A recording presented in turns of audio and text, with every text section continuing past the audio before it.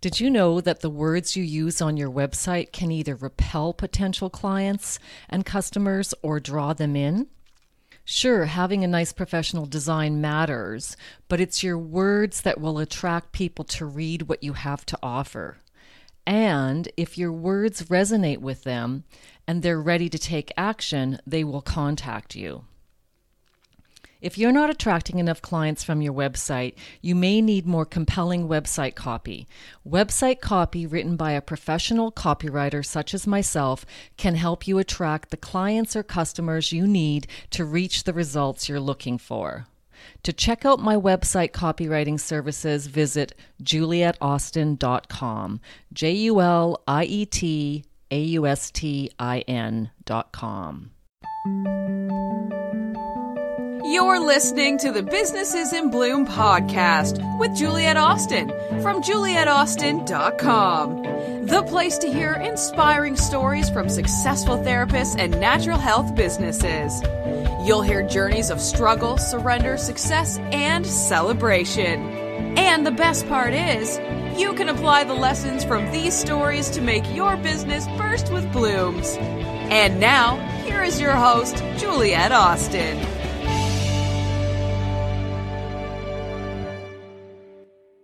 Welcome to Businesses in Bloom. This is episode 66. I'm Juliet Austin from julietaustin.com. Today, my guest is Dr. Rebecca Jorgensen from Baja California. She's a therapist and founder of several therapy and training businesses. She has a PhD in clinical psych and has advanced certifications and knowledge in emotionally focused therapy and love science. She's a relationship expert and passionate about helping couples have strong relationships, helping men and women understand each other, and developing secure attachment. A certified trainer of emotionally focused therapy, she speaks, consults, and provides training for organizations and therapists around the world. She sees couples for intensive treatment in Baja California, where she lives. You can see more about her at her website, RebeccaJorgensen.com. Hi, Rebecca. How are you doing? Hi, I'm doing very well. Thank you so much for agreeing to do this with me. After all our technical challenges, we finally connected. I'm glad that we've been able to do this. By the way, I just wanted to give you this feedback. My partner with the podcast that I do, the Ask Juliet and Clinton show, and we also do trainings at the Mind Body Training Institute. He just signed up for your course, an online course that you were part of on EFT. Oh, how exciting. Clinton we Power. just published a course called EFT Step by Step. Yeah, and he told me that he didn't know I was interviewing you until he was telling me about it, and then I said, "Oh, I'm going to be interviewing her." He said that he thought it was very good value and good content. Oh, that's very nice feedback. It's always a bit scary to, put your heart and soul and years of work into something and then launch it and hope that it actually helps, Exactly. Is that ongoing, or is that the registration for that closed for right now? No, it's an ongoing available course, and people it's on the launch special right now, so that will be closing soon, but it will be ongoing and available. And let's just read that. What's that website that it's at right now? So the link for it would be tiny.cc/learn EFT step by step. TinyCC/ learn EFT step by step, all one word. Learn EFT step by step. Step by step. Okay, I'll put that in my in your bio and stuff. But that the sale for that is closing, or the whatever special price is closing soon. Yeah, the special price is closing. I do have a discount code that's good until the end of April, which is EFT JORG, JORG 50, which is a $50 off coupon. So EFT JORG 50 till April 30th, and just for people listening, it's 2017. Okay, well, we can talk more about that in a minute, but I just wanted to give you that feedback before I That's forgot. Really nice. I'll tell them that you appreciated it. So, Rebecca, let's start with, back when you decided to become a therapist and how that came to be and how it evolved into becoming a relationship therapist and then focusing on EFT. Okay, well, that takes me back a bit. So I was just a natural listener, and people liked to tell me their problems. I guess I was interested in people, and they liked to say, and I listened well. And then I had a friend who was in a very bad marriage, abusive marriage, and she started bringing those concerns to me, and I started reading. I was always an avid reader about anything having to do with people. So my mom was very self-help oriented and always had self-help books around the house. And I was an early reader, and I was always reading whatever was around the house. So when I had this friend that was in this really bad marriage, this was, of course, when I was out of high school. And I started going to the library to read about domestic violence. And what I read, of course, was very scary, and that she was coming to me and she wasn't getting professional help. And I thought, oh my goodness, I should know what I'm doing if I'm going to help people. And it inspired me really to get some more education. And then that led you on the path? That led me to become a therapist. I had been getting some college at I was a non-traditional student at that point. I was married, had some children, and been taking a semester here or there, going on and off. And I really wanted to graduate, and I had all these credits, and I wasn't really sure what my degree would be.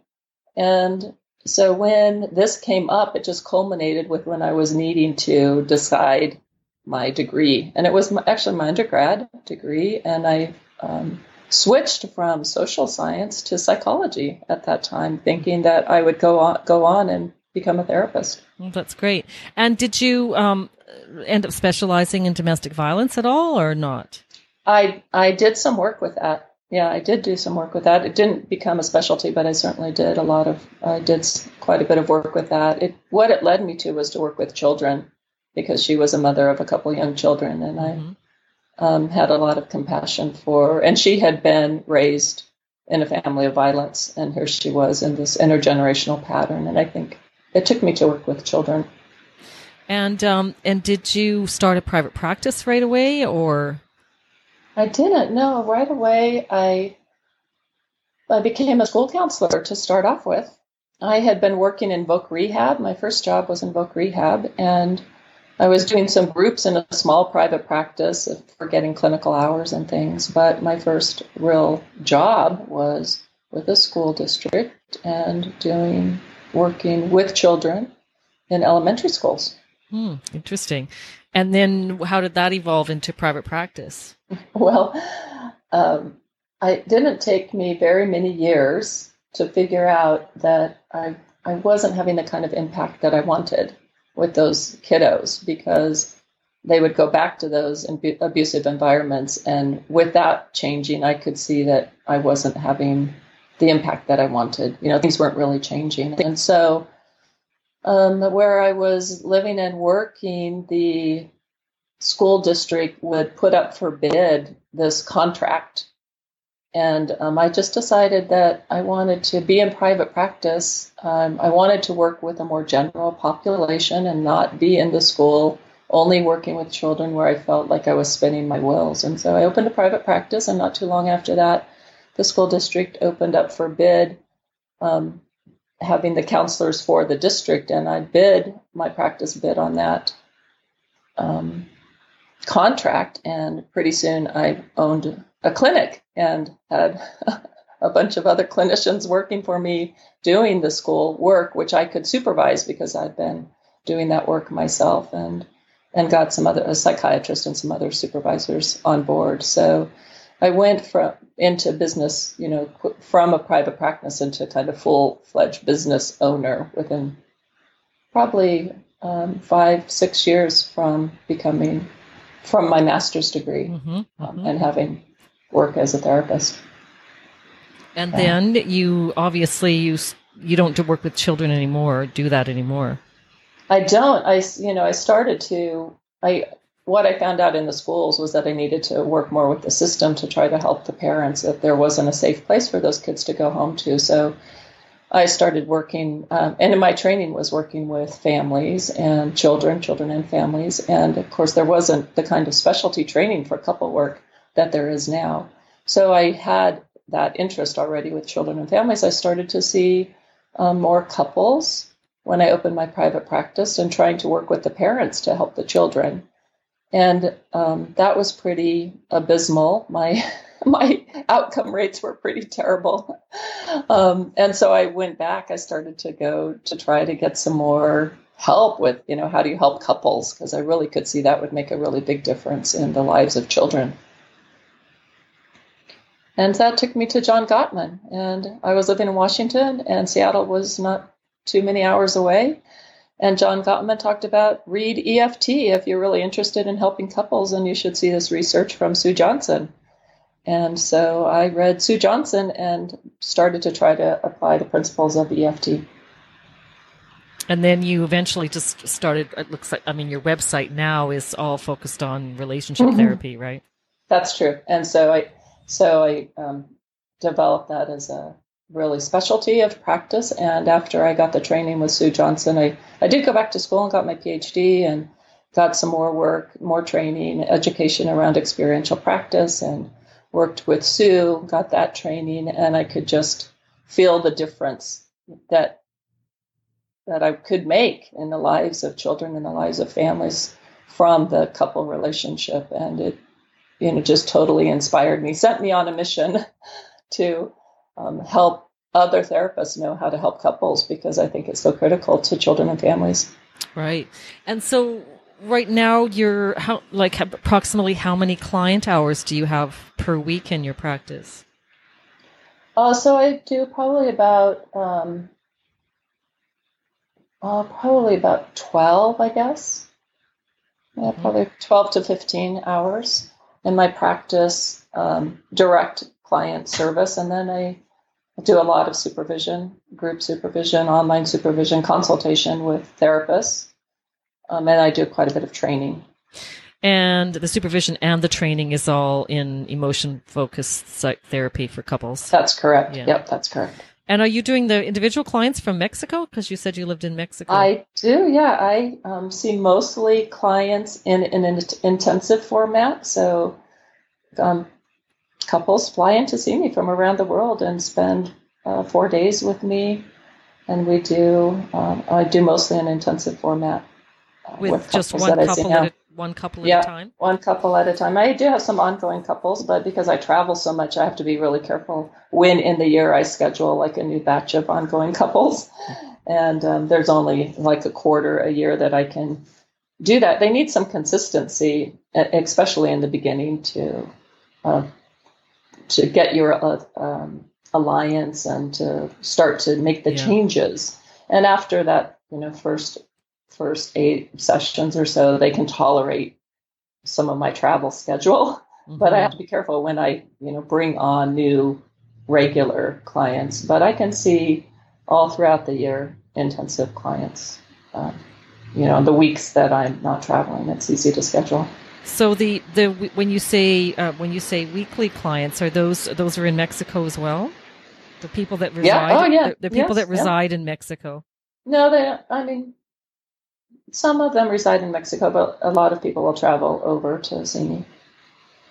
For weekly sessions? I live so close to San Diego. Oh, I see. Okay. Northern Baja California. Okay. I see. Okay, right. Okay, so that makes sense. It's interesting, the model you're talking about, people coming to see you for 4 days and doing intensive. I have worked with a few people over the years who do that. And, it's, congratulations to you for starters, because number one, very few therapists do that or even think about doing it. I think therapists, in my opinion, are stuck in this 1 hour model, which is, it's fine, but it's certainly not the only way to do therapy. Mm-hmm. And I think with couples, especially when they're in crisis, near divorce or just had an affair, 1 hour a week isn't going to cut it. That's right. They need some like ER treatment, Exactly, emergency treatment. So you probably get a lot of those couples doing the. I do. Yes, I do. And they do often need follow-up. I try to make sure they have follow-up care afterwards, and I try to stay in contact with them and develop a way to make sure that they get the follow-up, because we do get them out of crisis, but then they have to change some ongoing patterns that got them to the crisis to begin with. Exactly. And so that's your client, and then you do supervision. Is that mostly done on the phone or online with other therapists? Mostly online. I do courses and supervision and consultation. Yeah, online. And so tell us about your courses. We were talking a little bit about one earlier. It sounds like that was a new course. Yep, that's a new course. And it is a pretty extensive overview of EFT, which we talk about it conceptually, but then we show clip by clip, every intervention across the steps and stages, and with different couples and different therapists. Wow. So it's pretty cool. Yeah, I think that's what Clinton was saying. It was quite comprehensive. A lot of good material. So that's probably the best. I didn't do the production of it. Psychotherapy.net did all the producing. I mean, I was on board with that, but they had the video editing and all of that. We helped. We identified clips and did the therapy. I did some other therapy, and a couple of my colleagues did therapy. And wonderful clients who are willing to be part of the project. So it's probably the highest produced, most highly produced training video that psychology's seen, really. I'm quite proud of the work all the back end work that got done to support the development of it. And there's other therapists involved in it as well, right? Yeah, that's right. We feature 3 other therapists working and a total of 6 different couples. And do you have other online programs? Yeah, I have a couple other online programs. I have some other courses that are kind of evergreen courses, available. And then every year or so, I try to do some new ones that are live. People can get the archives of them, but they're really meant to be done live. And so lots of times that is, it's all around EFT, seeing EFT therapists work, seeing other therapists or trainers work with couples, and really trying to spread hope and help people develop the skill to work with couples, because it's a very complex unit and it's difficult work. Yes, it is, especially those. I guess it's all couples are difficult, but I think a lot of therapists have trouble with the high conflict couples. Yeah, that's right.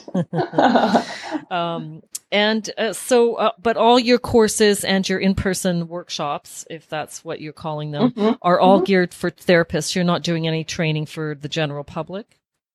I do some training for the general public. I'm asked to do quite a bit of speaking, and so I do quite a bit of speaking. And I do in-person workshops for couples, and often mostly for therapists and their partners to come to workshops, because therapists have problems in their relationships too. So it's we like to not necessarily go to a workshop for couples where we're going to run into our own clients, or there's some safety, and also there's sometimes a desire for therapists to have their partner kind of get a glimpse into their work, Right. And there's some very interesting client or therapist partner pairings. I've often wondered about doing some research around that pair, because it's very similar. It's very interesting to see that therapists seem to marry kind of types. I don't have it statistically, but it's kind of interesting. Oh, what kind of types? Well, you often have a very people person. The therapist is a very people-oriented person, and then the partner as, more not as much people-oriented, or more data, more engineer type. Is that what that's your subjective experience? That's my subjective experience. Interesting. Yes. Interesting. I hadn't thought about that before, but that would be some interesting research, wouldn't Oh, it? and I don't know that that's at all true, but to have one person that's like really kind of math and science oriented and one who's people and arts kind of oriented. You wonder why. I was supposed to say at some point, I said this to some other couple therapists before. It's like sometimes you wonder how two people can be together at all with all the complexities involved in a relationship. Yeah. And when one's more whatever emotion, feeling, or however you want to define it, and one's more kind of in the rational realm. Yes, that's right. That's a great way to say it. Yeah. I'm probably sensitive. It's probably my personal bias because that's happened in my own marriage, my own relationship. That's like my husband would have little interest in psychology whatsoever, and I just think people are so fascinating and love to know how we tick and what's happening on the inside, so. Right. That happens in my own relationship. I seem to see that in the people that I'm serving. Right. Yeah, that does happen too, doesn't it? Kind of reinforces what you know already, or what you experienced already. That's right. So who knows what the research would actually say? That's interesting. Well, there's just not enough research on therapists in general. Yes, that's right. People just aren't studying them. I guess it's hard to get grants for that, or probably. But or I don't know. It would be interesting to do more research on them, or see more research on therapists, a variety of different things. So you are a busy person. It sounds like. Yeah, I think I'm pretty busy. And life is full and rich, and there's so many great things to be doing all the time. Yes, it never ends, does it? And so tell us about, because a lot of people, when they're starting a business or they're trying to figure out how to, take the next step in their therapy practice or do courses or trainings like you're doing, people just can't, get this all the time. And it's just like, how do you find the time for that? And so I'm going to ask you that. How do you carve out time to see clients, develop courses, etc.? Well, it was really hard at first to do that. And I got a virtual assistant and gave her my dream calendar and said, I want to be able to have time to do this and time to do that. And, my caseload was so full that there really wasn't time to do all the things I wanted to do. And I still was doing quite a bit of teaching. And my teaching often is in the way of follow-up courses or 4-day courses or some sort of follow-up training or a conference, lasts for a day or 2 days and often on the weekends. So I'd end up just, not working on that Friday and then working Friday and Saturday. And I said, we got to do something different with my schedule. And so it took her about 1.5 years to, take control of my email inbox and my schedule and have an ideal schedule. We really visualized, put it on the calendar. What would be the ideal schedule? And then as she would schedule people and as I'd get done with some clients, we just shifted, we just really actively worked on shifting my time around. Well, good for you.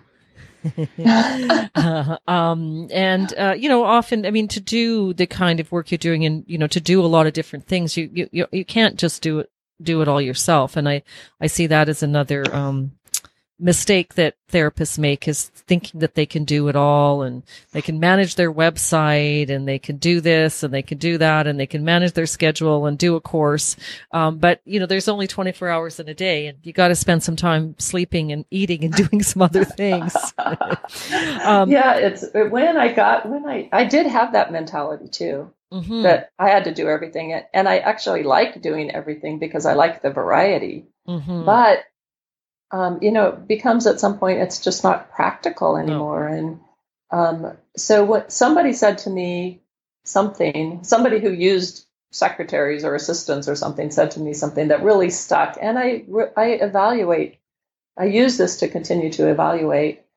There's 2 levels of it. One, what can I do that?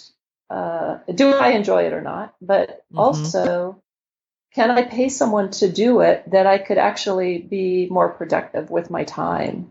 if I paid them and I did it. And so if I could, well, if I can earn, $175 or $200 an hour doing therapy, then why not pay a virtual assistant to take over my schedule? Like that's not, if I spend 3 hours a day doing email, either I can not do email and have a really nice relaxing dinner and walk around the block and get some swimming in, or I can see more clients. Exactly. Or I can spend 2 hours doing those other things and 1 hour seeing clients and pay for a whole month of someone else doing that work for me. Exactly.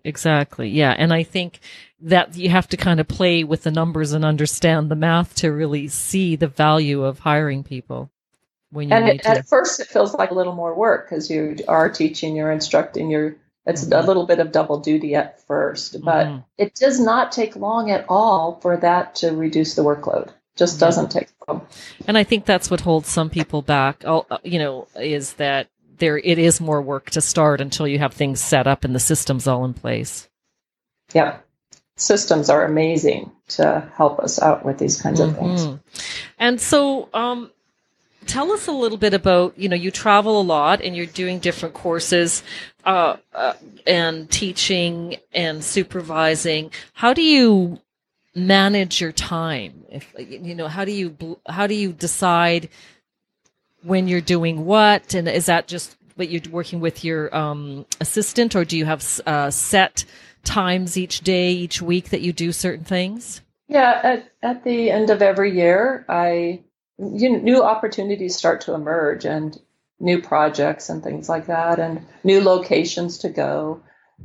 So at the end of every year, I try to sit down and I pull out the next year's calendar.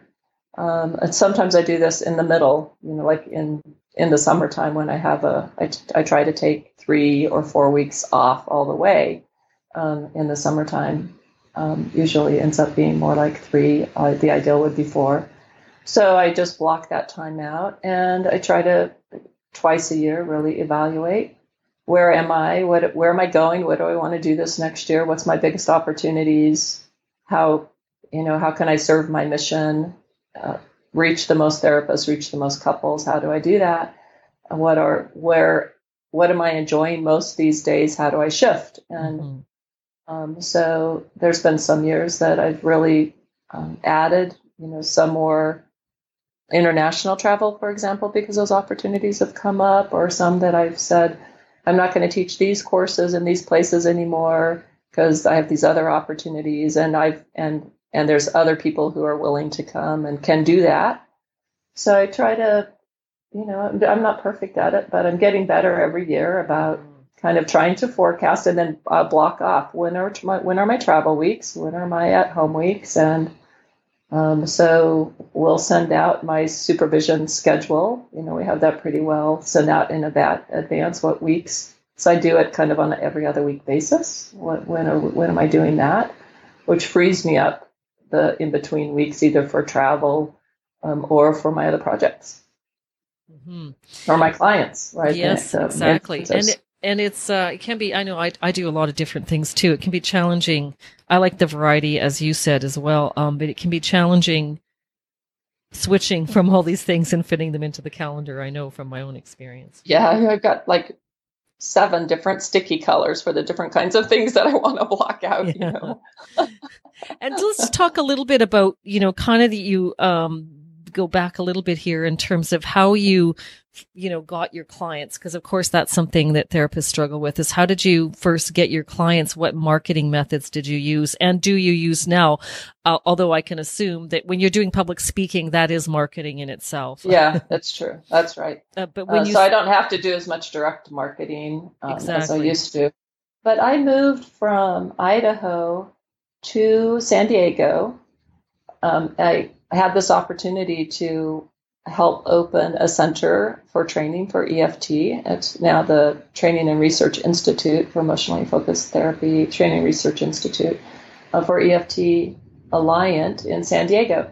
And I had this opportunity to do that. So I was working at a university. I quit my job and dropped my private practice, which I was seeing couples in the evening, and working full-time at a university and moved to San Diego. And so it wasn't that long ago that I restarted a whole new practice. And so, yeah, I remember very well, getting the business card together, making the brochures. And what I did at the time, because I've always had I'm a tech head, which is so ironic that we've had so much trouble with our technology, because I kind of pride myself in being loving technology and doing pretty well at it. So at the time, CDs were really big, or we were using a lot of them. And so I gathered some of the best articles, wrote some great articles, and gathered articles and made them by topics and took them around to doctors, some attorneys, pastors, churches, service work, people who were in contact with distressed couples and other individuals, and said, here. And I went around and I met people and left them some handouts and a CD full of articles that they could print up and give to people that they thought might be helpful, and just, went around and tried to introduce myself to folks.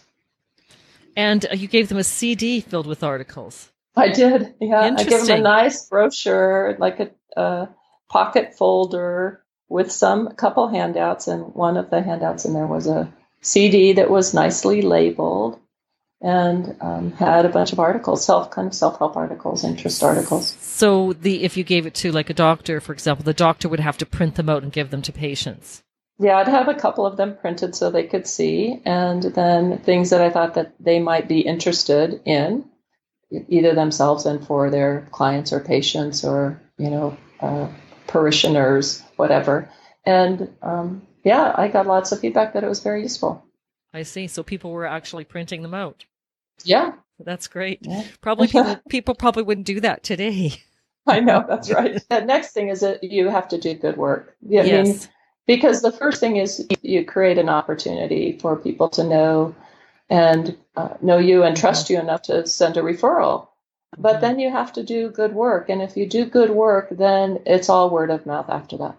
So I did keep in contact with some, and some not quite as well, but some referral sources, like some attorneys, some physicians, some pastors or priests or bishops would refer and want to be following up because they were also providing ongoing support. And so some of them I would stay in very close contact with, and they became, of course, the stronger that relationship, the more referrals they sent as well. Exactly.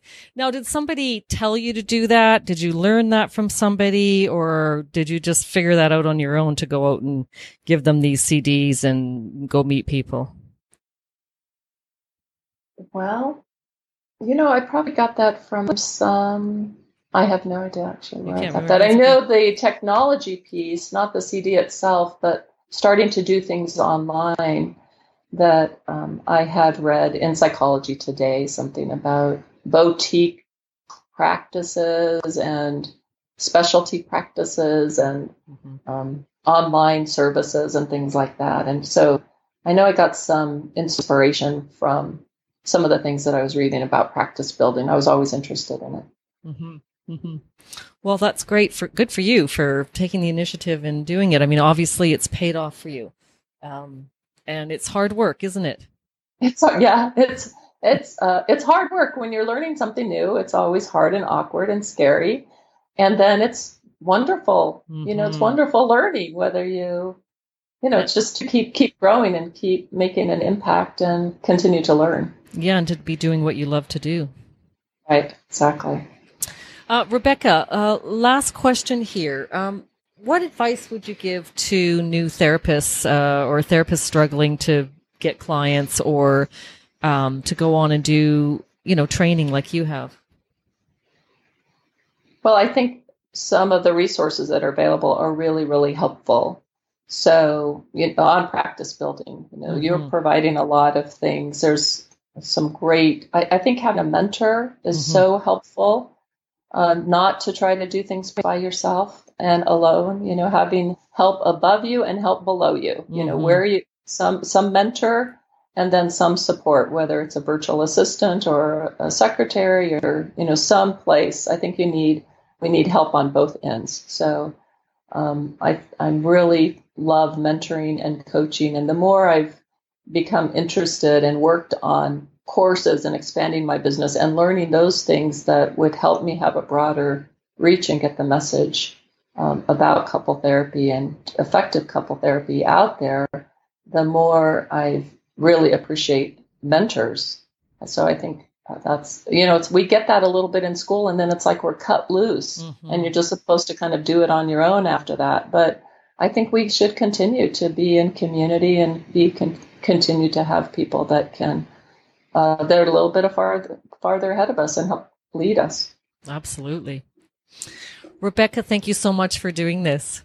So I do have something for your audience, though, just in the way of the couple therapy part of that. So I do have a little brochure, a little booklet on the 5 mistakes that therapists make with couples. Okay, great. And that's a download from your site? It's a download. It's a text. They can text 33444 to Blue Me. Text 34444 to Blue Me. 33444 to Blue Mean. BLUE? No, after your website. Blooming. Oh, Bloom Me. Blooming. Blooming. I did not realize that was so hard to say when I wrote it out. Blooming. Yeah, Blooming. Sorry. So text to 33444 Blooming. Yeah. Okay, great. Blooming. Well, that's great. And it's 5 mistakes therapists make with couples. Yep. Oh, excellent. And I'll add that in the show notes too, Rebecca. Thank you so much. You're so welcome. And thanks for all you're doing to help provide more inspiration and education to therapists and people out and around. It's really wonderful. Oh, thank you so much.